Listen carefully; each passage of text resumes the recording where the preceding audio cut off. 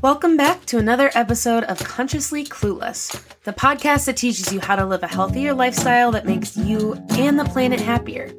The world is changing quickly. Sometimes it feels like you can't keep up. I hear you. You want to make the world a better place, you care, but you don't know where to start. You know taking care of yourself is important, but how? I get it. I have a history of diving into a new endeavor seeking perfection and quickly feeling like I failed.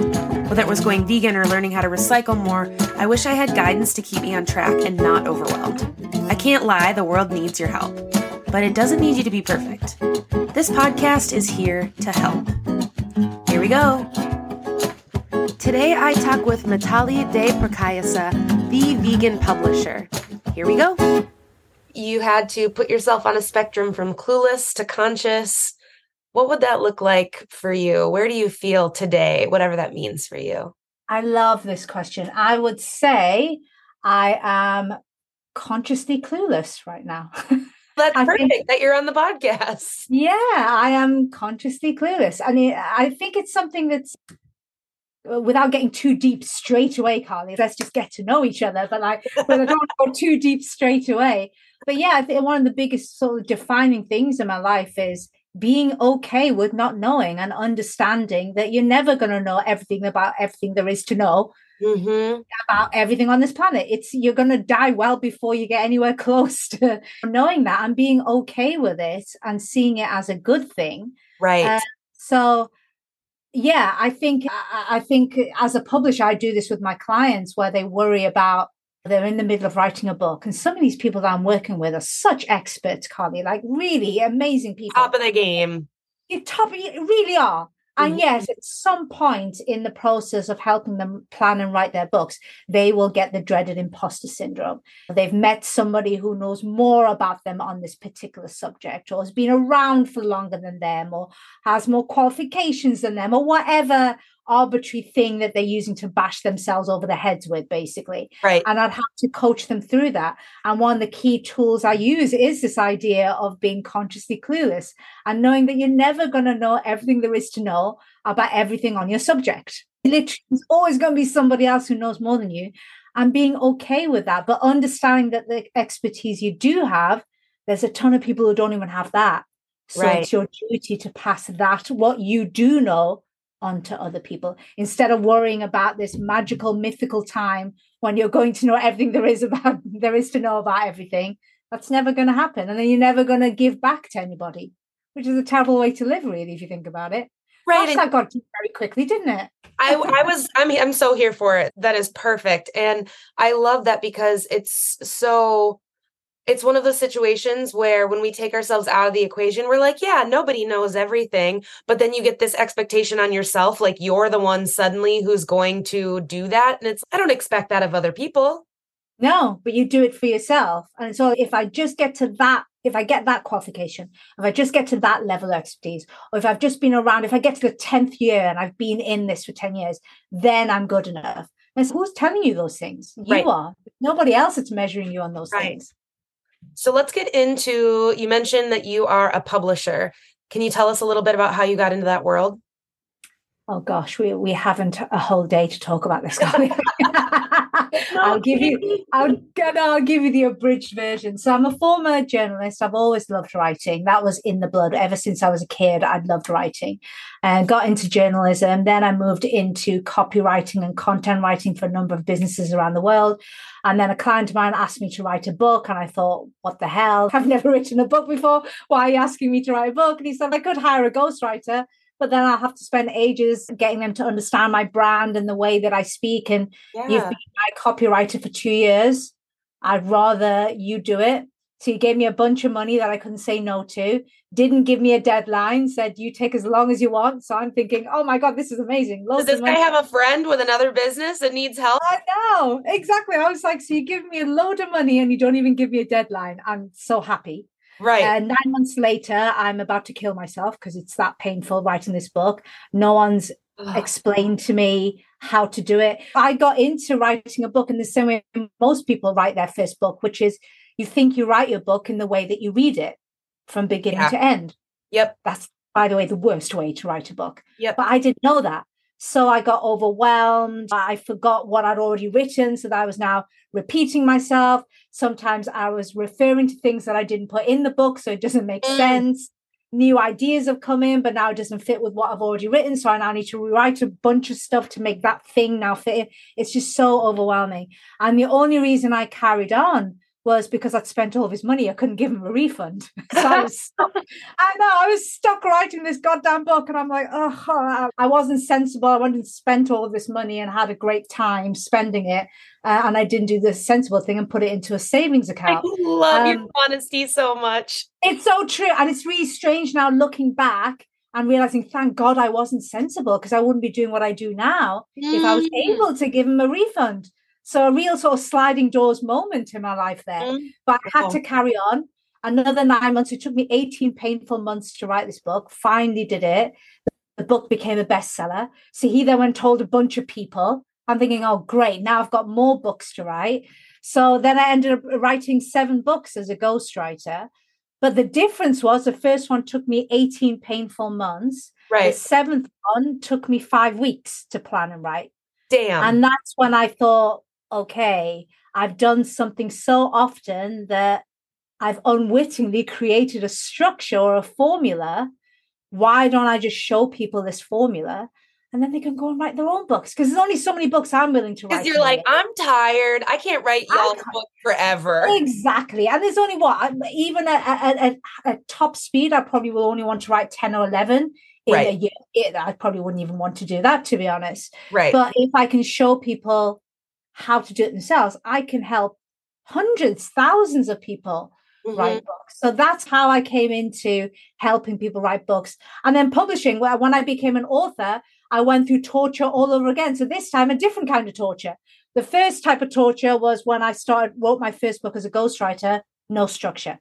By the time I wrote my own book as an author, I did it in about 3 weeks. Great. Then I thought, okay, the next bit is editing, design, etc., etc. As a ghostwriter, I never saw any of that because it's not my job. You hand over your manuscript, you get paid, you run off to the sunset like I normally did, booked a nice holiday on some tropical island somewhere, went and had a load of mojitos. And I didn't see what happened after that. The next thing I knew was several months later, I'd get a message from my client saying, hey, the book's come out and I'll see it on Amazon or I'll see it in a bookstore. I didn't see the process. Right. So I just thought, we just hand it over to an editor and a designer. Oh, hell no. You have to manage these people. It's like having another job or another business for about 6 to 12 months. Right. And I had a terrible editor the first time around who completely messed up my book because I didn't know what a good editor was. This person had loads of great reviews, had a flashy website. I thought, okay, now I know what it takes to be a good editor. It's not a flashy website and loads of your friends just leaving you reviews. So I went through that hell. I went through a second round of hell becoming an author. So my goal as a publisher is to take all that away from people. Right. You know, give them a structure so they can write a book and then manage the whole editing, design, formatting process so they don't have to. So that's how I got into it. I tried to give you a short version there. That was great. That was great. I love that. What you're doing, it seems, is giving people the ability to share their message without getting lost in it, right? Because how many people give up writing a book? Exactly. And I was just speaking to a gentleman just literally half an hour ago, and he's now going to be writing a book from January onwards. So he's writing a book in 2024 with me. And one of the key reasons he wanted to work with me is a message that I put out all over my social media, which is, the sad thing is, it's the egotistical people in this world that have the loudest voice because they're so driven by their ego. They will get their voice out there in terms of books, in terms of keynote speaking, etc., etc. Yep. But the people we really need to hear from, vegans, plant-based businesses, ethical business owners, sustainability practitioners, environmentalists, B Corp founders, these are the people, social entrepreneurs, these are the people we really need to hear from. Yep. But they're so busy, focused on doing good. And then they think about writing a book to get more visibility on their message and their mission. But then they're hampered by things like no structure, no understanding of what it takes to be a good editor, good designer. And then they give up. So the voices we need to hear Yeah. we don't hear, and we hear the egotistical voices. And my goal is to shine light on the people we need to be listening to, as opposed to the ones I'm talking about. People like Gary Vayner. I'm sure they're lovely people, but I don't really need to hear their voices again and again, to be honest. I'm tired of what they First of all, your energy is beautiful, and I love your ability to be like, yeah, these are the facts. This is what we're doing here, folks. So what a refreshing energy. But I love what you're saying, because it's similar to why I want to coach people in living more consciously. Because how many people do we know want to go vegan or live more sustainably, but then they Google it and it's shit, that's overwhelming. Yeah. This person's telling me this. This person's telling me to go raw vegan. This person's telling me to live zero waste and I can only fit all my trash in a jar. Everyone's screw that. I'm just going to do nothing. Yeah. Because it's almost like you're going down a rabbit hole, isn't it? And you just think, wow, this hole just goes on for so long. I'm not sure if I want to try it. But instead being curious and just saying, it's okay, I can't be perfect straight away. It's going back to what we were talking about before, being consciously clueless. Yep. You don't have to, there seems to be this need to choose between one and the other. Either I need to remain blissful in my cluelessness, or maybe I've just created it. I love it. Or you have to be completely 100% conscious. And it's like, you're never going to be 100% conscious. I think that's called nirvana. I think that happens to only a handful of us when we die. So it's not really something that is achievable for most of us. And we shouldn't be trying to use that as a stick to measure ourselves against, but instead being consciously clueless, just saying, I'm learning more every single day. And I'm getting better every single day. And I'm going to die getting better. I'm never going to achieve perfection, but that's cool. Mm-hmm. As long as I'm on my way, that is surely better than just being completely clueless. And that actually relieves some of the pressure. Yeah. You're like, oh, wait, I get to do the best I can. Yeah. And I get to mess up and go, oops, that was wrong. I'll do better next time. Exactly. And not quit because of the mess up, which I'm sure you've had people with publishing want to do that. Oh, yeah. I've worked with people I had one lady who published a book with me this time last year, and she wrote a book by herself 20 years ago and hated it. She just about managed to do it and publish it. But she hated the process so much that she ended up hating a book, which meant that she didn't leverage it properly. She didn't market it. So what's the point? Yep. And then she spent 20 years knowing that she wanted to write a second book, but putting it off because of perfectionism. Oh, it's not going to be right. It's going to be hell like the first time. And then only when she found me, just let's just get this out of you and have a completely different viewpoint in that good is good enough. Let's just get what you know out. Yeah. And that relieves so much pressure for her as well. Yeah. And it just feels nice to know that you can go into something. And if you've let go of perfection as the goal, turns out things can actually be fun. Yeah. I remember reading somewhere, it's like, what would we do and who would we be if there was no such thing as failure? And it makes you think, doesn't it? If you just pretend there's no such thing as failure, but then just know it's going to happen, be like, it's okay to fail. Imagine the things that we would take a chance on if it was okay to fail, if we allowed ourselves to fail. I like that. That does make you think about that question, or the things that I'm sure listeners, there's a few things coming up where you're like, oh, I've not tried that because I might fail. Exactly. In many aspects of our life. So you mentioned it before with sustainability and B Corp and vegan. Behind you, there is a vegan publisher sign. Let's talk a little bit about veganism and how that came into your life. Again, came crashing into my life by accident. Like the story of my life, to be honest, Carly. Things just happened to me and I just go with it. I just say, okay, what does this mean? My family adopted a cat from our local shelter back in 2010. I'm going to be straight up with you, Carly. I didn't want her. I was just another family that had pets. We just didn't do that sort of thing. I just thought, oh my God, there's going to be fur everywhere. I was right. There was fur everywhere in places that you don't even understand how it gets to. Like you'll make a cup of tea and you'll find a fur floating. How did you even? The cat's nowhere even in the house. The cat's outside. How has this fur managed to get into my cup of tea? It'll never go away. I have no idea.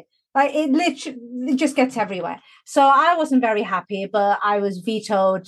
I was the only one that said no. Everyone else in my family were gung-ho for it. So I was like, okay. So this cat turns up, not really happy. And then within a few weeks, I just fell in love with her. But what really I think because I'd never been, we didn't have a family dog or a family cat growing up. So It was new. Yeah, I guess we easily thought of animals as quite dumb and they're not really sentient. They don't really know what's going on.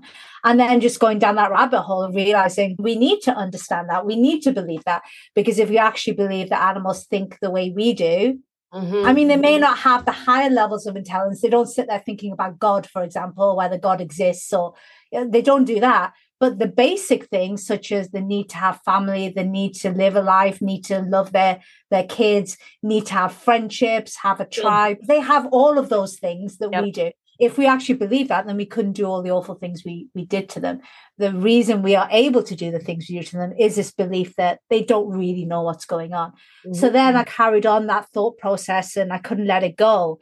And I started to research levels of sentience in different animals.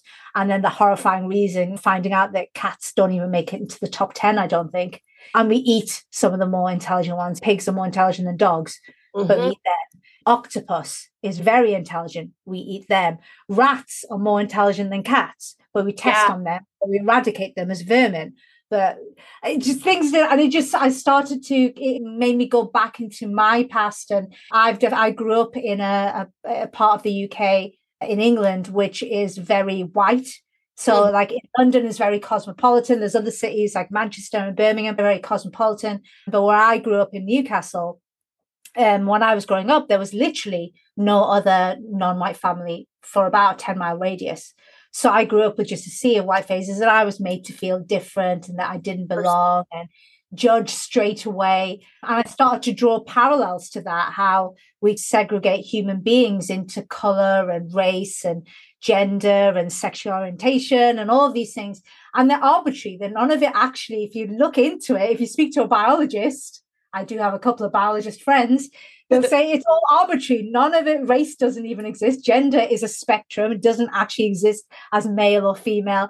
If you speak to a biologist, they will tell you straight away, oh, it's all utter nonsense. Like it's all words. It's all things we've made up. Yeah, we've created these boxes and then we throw people into these boxes. And I start to draw parallels to that and what we do with animals. And it is my belief now that we will never, ever be able to get rid of racism and misogyny and homophobia and any of these things until we get rid of the way we box up animals. That's the building block. If we stop boxing up animals into pets, food, test subjects, hunting, if we stop doing that, then we start to dismantle the way we box up human beings as well. And we'll never be able to get rid of that if we don't do that at that bottom layer. So that's started. It took me, I'll be honest, it took me 2 years. I did that thing that most people do, was you get scared. What you said before about scared of even starting because it's so much. So you just think it'll be better if I just don't start at all. So I did stupid things for the first 2 years. I did things like, oh, I'll just go to humane farms. And we all have to slowly go through those phases. You got it. We don't all have to. We don't all. A lot of people go overnight. But I also did the same thing where I'm like, okay, I can make better choices. And I make more informed choices. I'll go to humane farms, or I won't eat animals, but I'll eat fish because obviously fish don't think. And don't I did that. That was the last thing. That was the last thing I gave up. I'm also in a small town in like northern Minnesota in the States, right next to Canada. So it's like hunting, fishing is the lay of the land. So it was cultural too. Yeah. A lot of it is. A lot of animal agriculture has seeped its talons into us in so many different ways that it is part of culture. And I think sometimes when it's hard, you have these awakenings, but then you have these barriers put up because people take it personally, especially coming from an Indian background. Food is a big thing for us. More so in the West, I tend to find that food is a big thing, but it tends to be in specific times of the year. So Thanksgiving or Christmas, food is a big thing. But the rest of the time, the West is more focused around alcohol. That tends to be 100% the thing that brings people together. Whereas in Asian societies, and definitely in Indian society, it's not so much alcohol. It's more to do with food every day. So it's very difficult when you decide that you're going to go vegan, because like people feel like they don't realize that you're doing it for you. They almost feel like it's you're making a comment on them. Is no, and they feel rejected. I would see families feel rejected by me when I say, I can't eat this because this has got ghee in it, and that's clarified butter, and that comes from a cow, and it should have gone to its baby and not me. And they feel like it's, no, I'm not criticizing you, but that's how they feel. They take it as if you're, and it's tough. And I can see why some people just want to think about it, then they go, this is too hard. Because I think there's a lot of those moments where we all have to learn this, right? Being a part of these systematic injustices, but we take it personally. Like someone says, oh, did you know what you just said actually is racist? It has racist undertones. And that person might know that from vernacular. That's not excusing racism, but I'm just saying there are these things where these are systematic things that have been ingrained in us. So you don't actually, that takes pressure off too. I think when you realize that you can make a difference and you can personally show up, but it's not your fault the animal agriculture industry exists and you rely on animal products. I'm not blaming my family for that, but if they're in that mindset still, people put their guards up. Yeah, exactly. I think it's just being mindful and making sure you get that across to them as well, because they don't know that. They don't know. I remember, I don't remember the exact words, but I remember reading somewhere that the easiest way to brainwash somebody is to make them feel like they made that choice. That's the best way to brainwash, to make people feel like they chose something when actually it wasn't a choice. I found this quite interesting.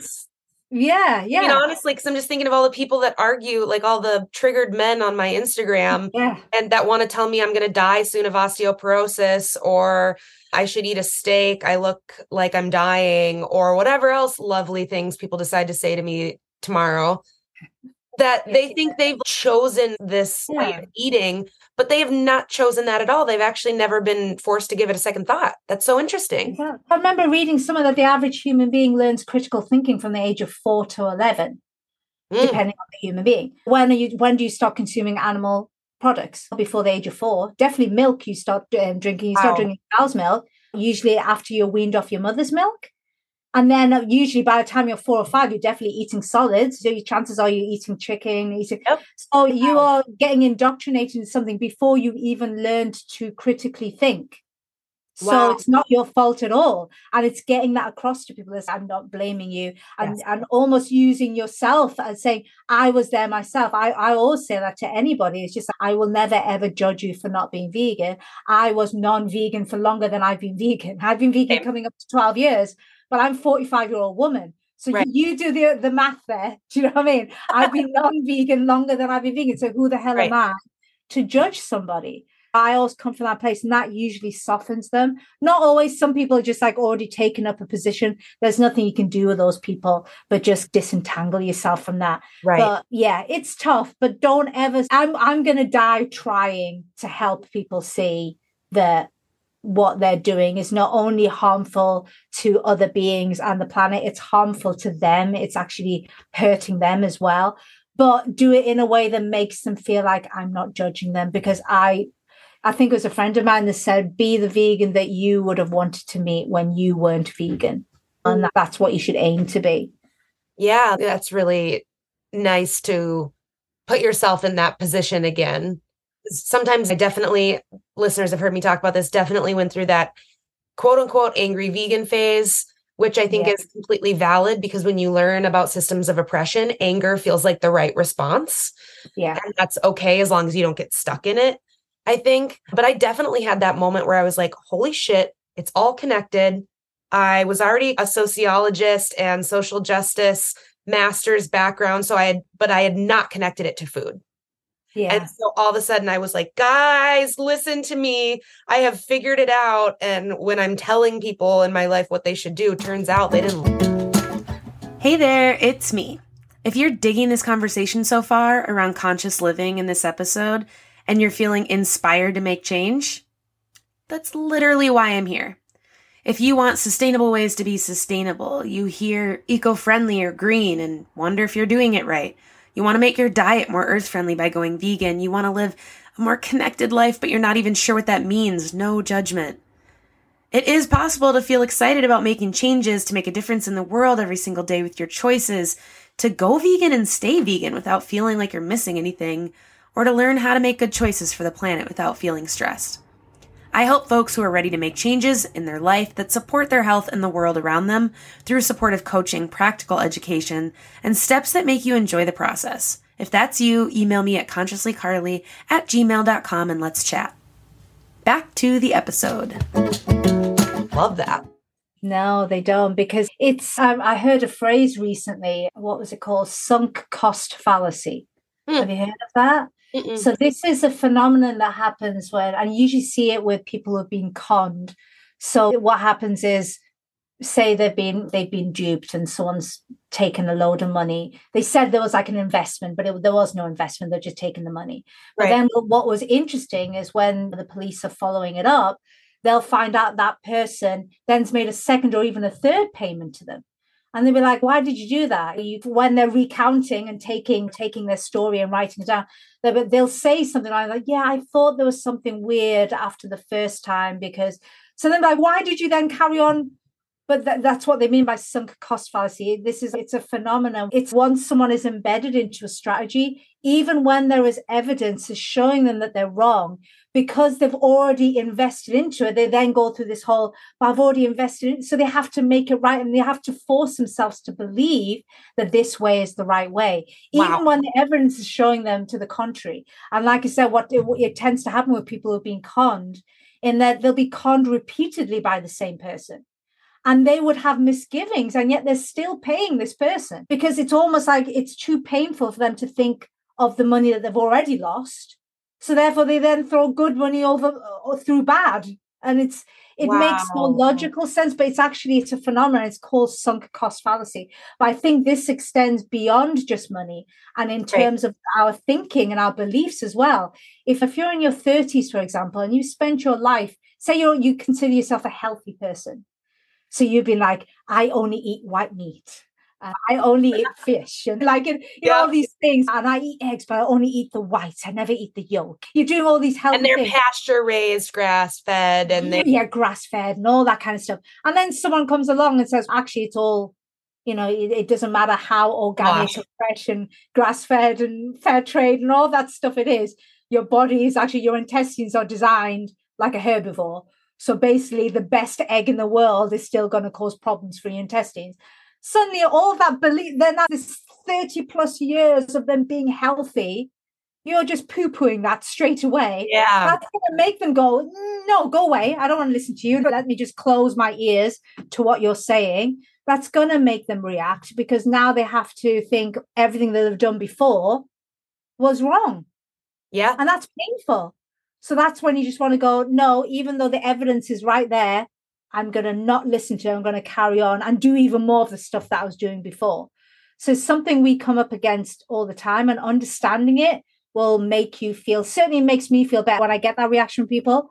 Instead of being like hurt or upset by it, I just go, sunk cost fallacy. Okay, you're not ready. Let me just walk away from you right now because I can see this is painful for you. So I'm just going to walk away. And then maybe one day, when you're in a better place, we can talk again. But I'm kind to myself now because I realize that's what's happening. It's people have already, and I tend to find the older somebody is, the more likely they have this sunk cost fallacy because they've just been on the planet longer and been doing that thing for longer. Yeah, that's wild.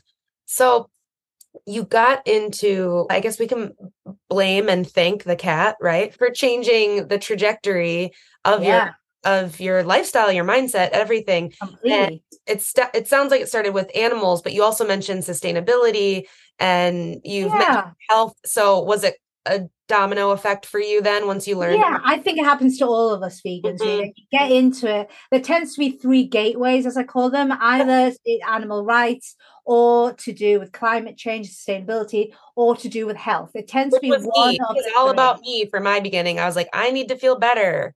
There you go. But then once you're in here, you get to meet others and you start to learn from others. I think I'm in a very good position being a publisher. I have people, it's like my job to learn about new things all the time because I'm learning vicariously through my clients who are writing books. So I end up learning about their subject really well. So certainly being a publisher has fast-tracked me in my understanding of what is ethical, what is sustainable, what is truly plant-based, that sort of thing.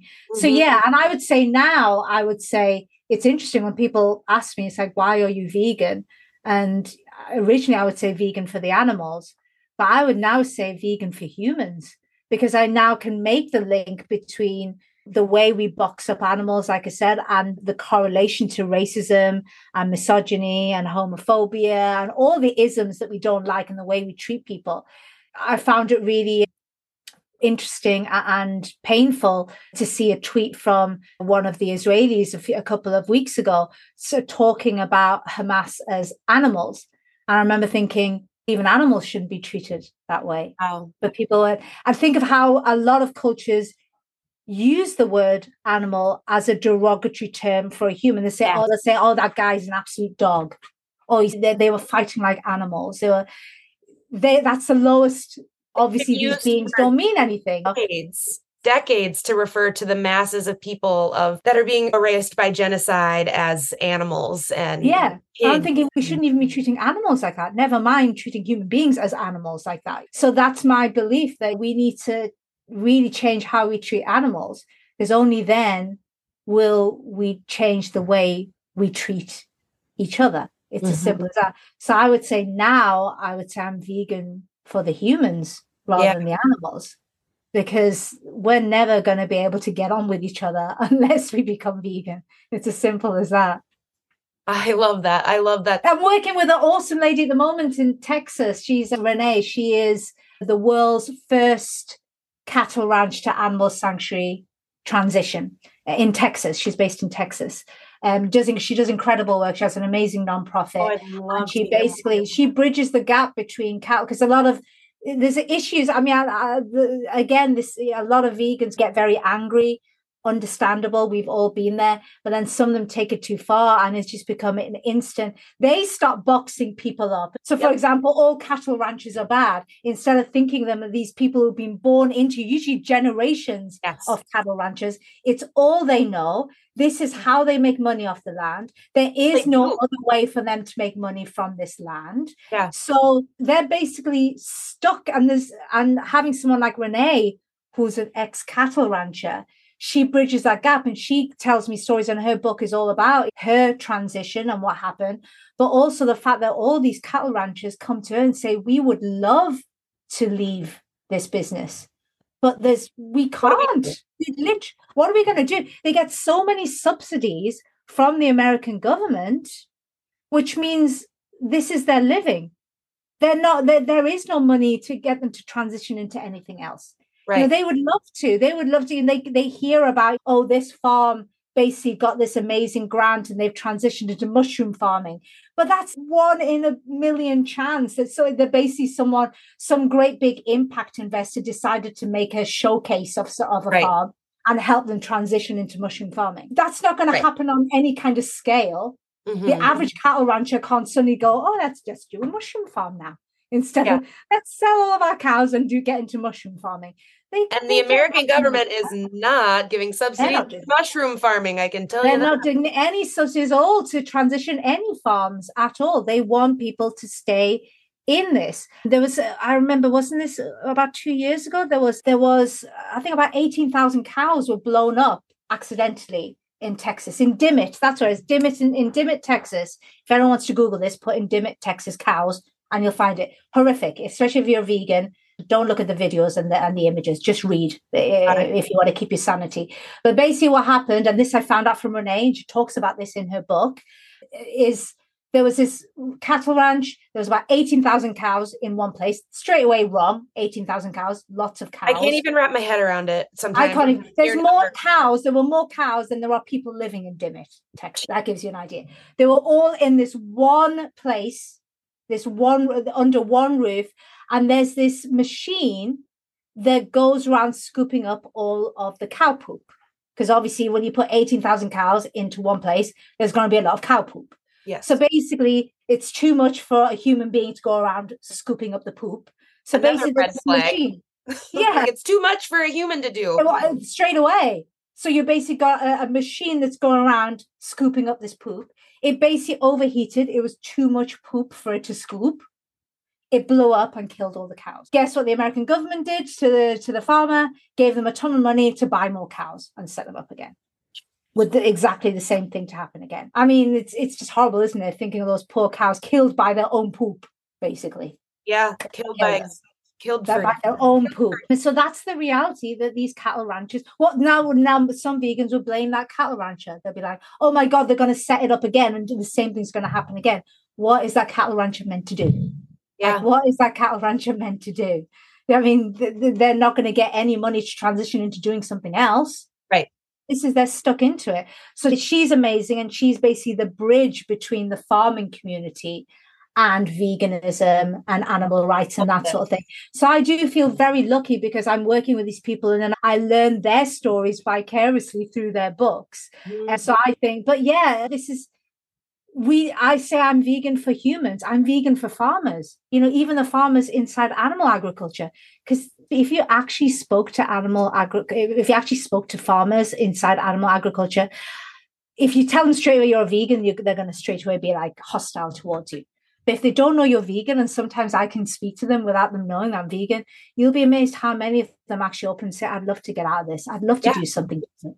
I don't want to do this. This is hard work and they don't actually get paid all that much, but they're stuck in it. This is what they do. They don't know anything else. It's now going to cost them a lot of money to retrain and find a new career. Some of them are well into their 40s, 50s, 60s. It's not now their time to do it.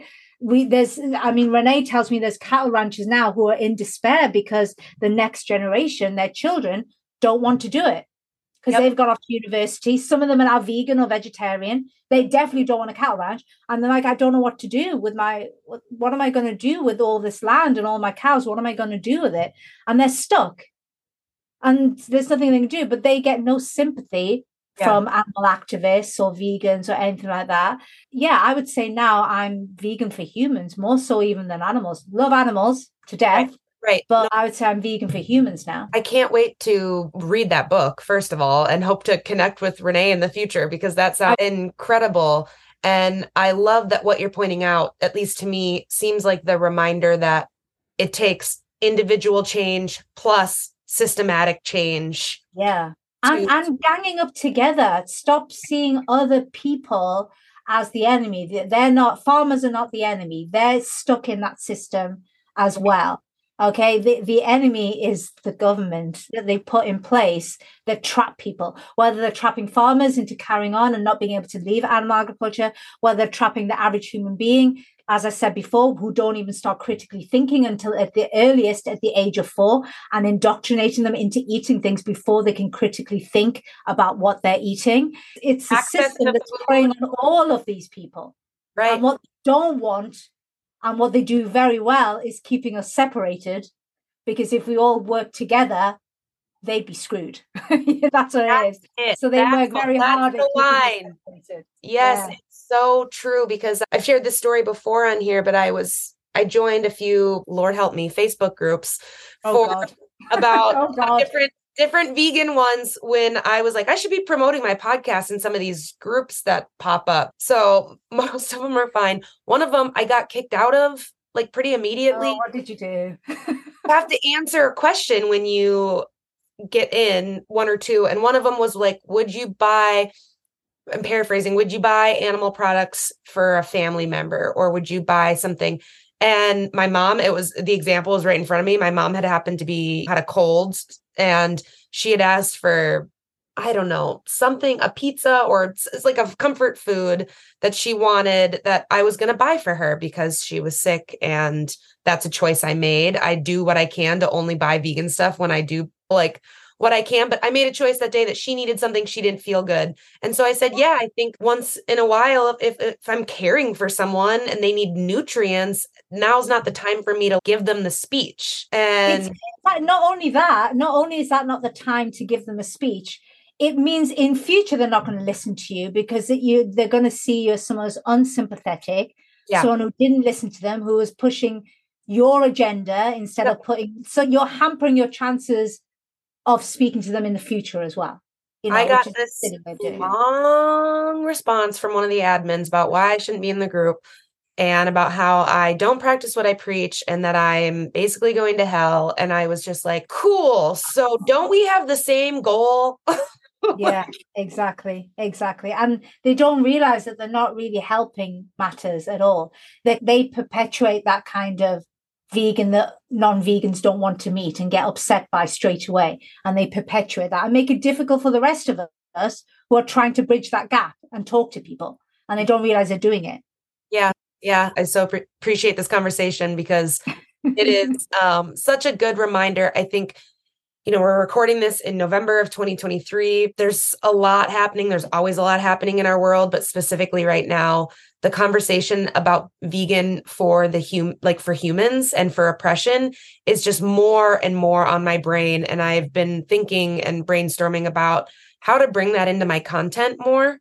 Yeah. Because it is what I truly believe. And I've worked with a business coach and have realized, I've been a little nervous to scare certain people off, but it's also the reminder of those aren't the people that are ready to listen or work with you. Exactly. And it's amazing how you can say quite tough stuff, but if you say it in a way that doesn't make a person feel that they're at fault, right? You can say quite tough stuff and people will be amazed how people will listen to you.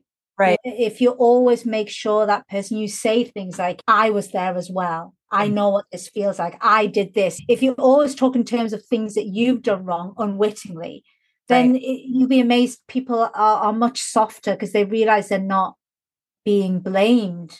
So, I think you can actually go you can do. I remember having a conversation, this is a number of years ago, with a neighbor of mine who she's passed away now, but back then she was in her late 80s. Okay. So she was getting on. And she would always call me and my family. We were on one corner and she's on another corner. And she always calls us the nice little coloured family.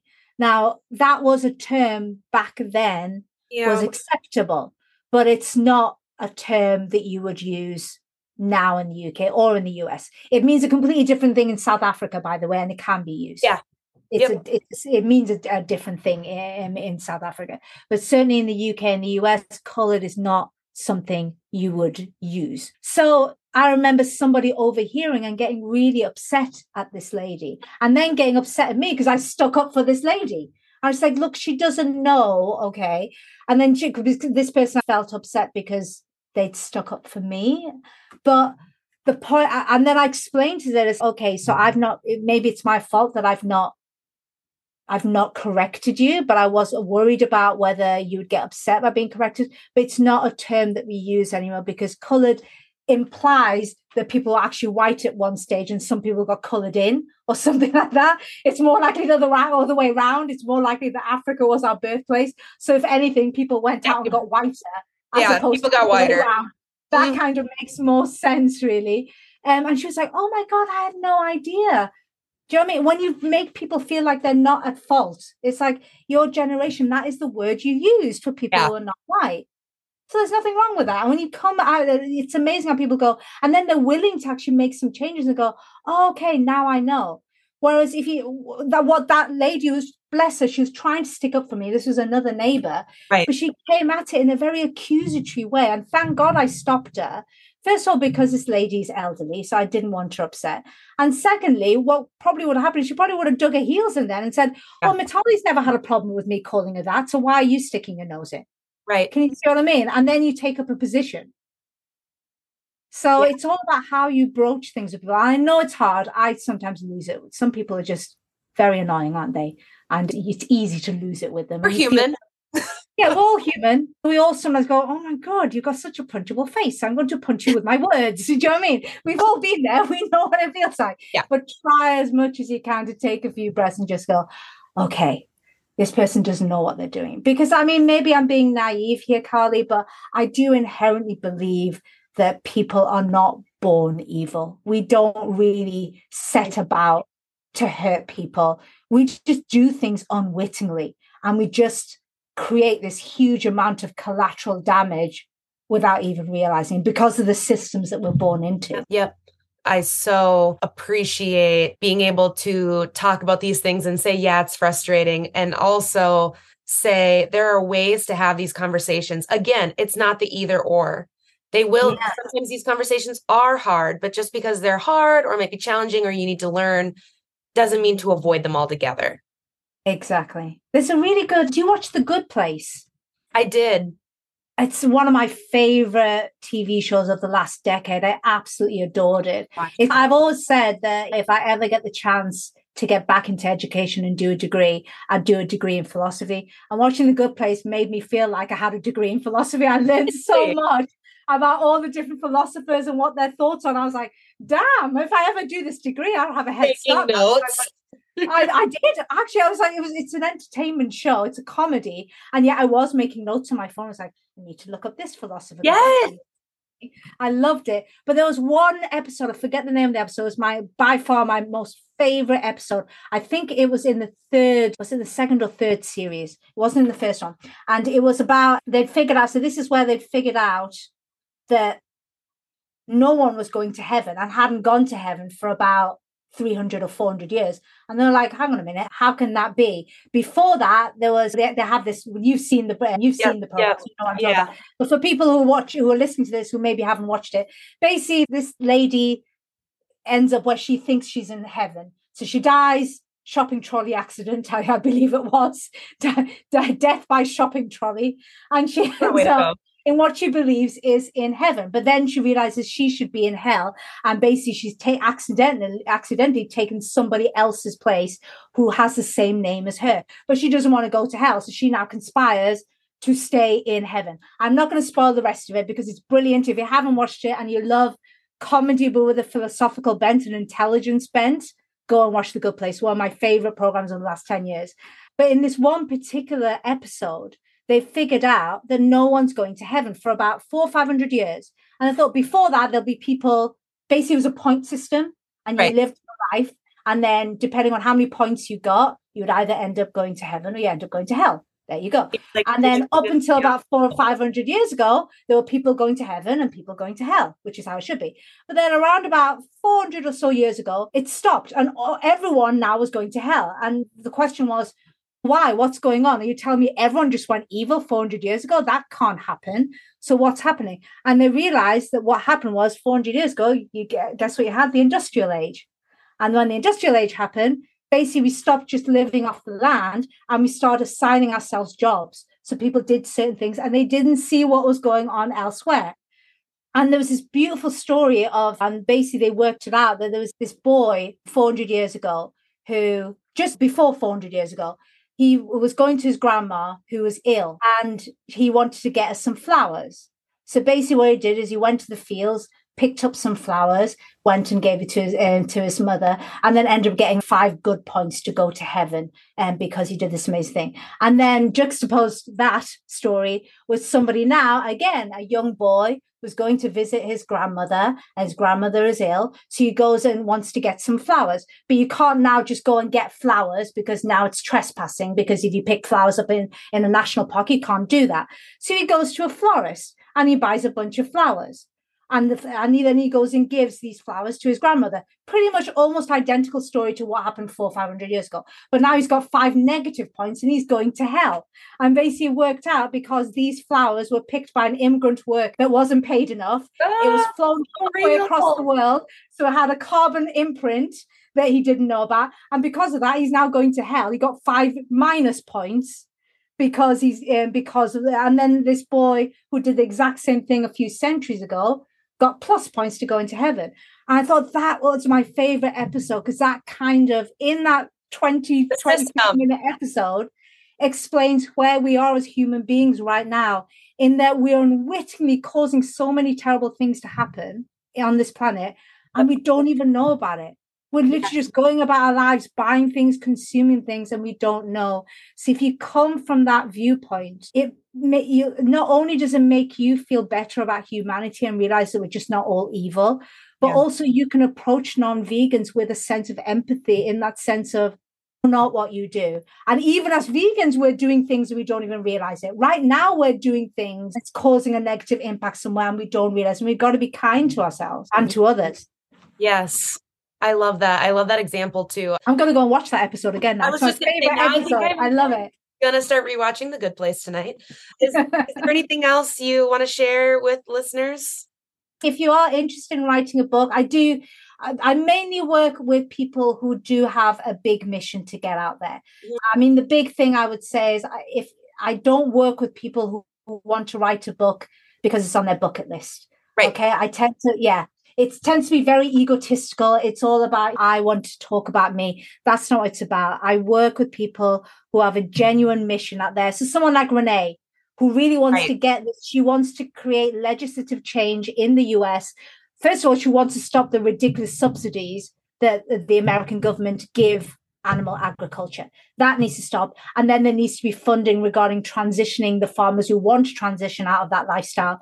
And she wants to, that's why she's writing a book. And it looks like, if we play our cards right, she's in touch with Kip Anderson. So hopefully her book will be turned into a documentary as well, which puts a lot of pressure on me to make sure we get this book done right. But yeah, people who have a true, whether it's plant-based health, maybe I'm just working with a lady at the moment who's figured out a link between the issues that women face at menopause and animal products. Yeah. So she really wants to help women understand that if you can't eliminate, if you just reduce your animal products, that's going to have an amazing effect on your menopausal symptoms and how you feel. So anyone like that, anyone has a mission that really needs to get other people to understand, whether it helps them, helps the other humans, helps non-human beings, helps the planet as a whole, get in touch, and I'd love to help you write a book. Perfect. All your information will be there so people can look you up, look what you're all about. I know they're going to want to. This conversation was just perfect, honestly. I so appreciate your perspective. And thank you. I've enjoyed this. It's been a good chat, and I'm going to go and start rewatching If you're hearing this message, you've listened to the entire episode of Consciously Clueless. And for that, thank you so much. I hope you enjoyed this new episode, and if you did, please leave a review on Apple Podcasts, Spotify, or tag me and share in social media. Share this episode with others who may be interested in this topic. To get more resources, influence on topics covered, and bonus content, join the Consciously Clueless community over on Patreon at patreon.com/consciouslycarly. And don't forget, if you need help living more consciously, let's work together. Email me today. See you next Wednesday for a new episode.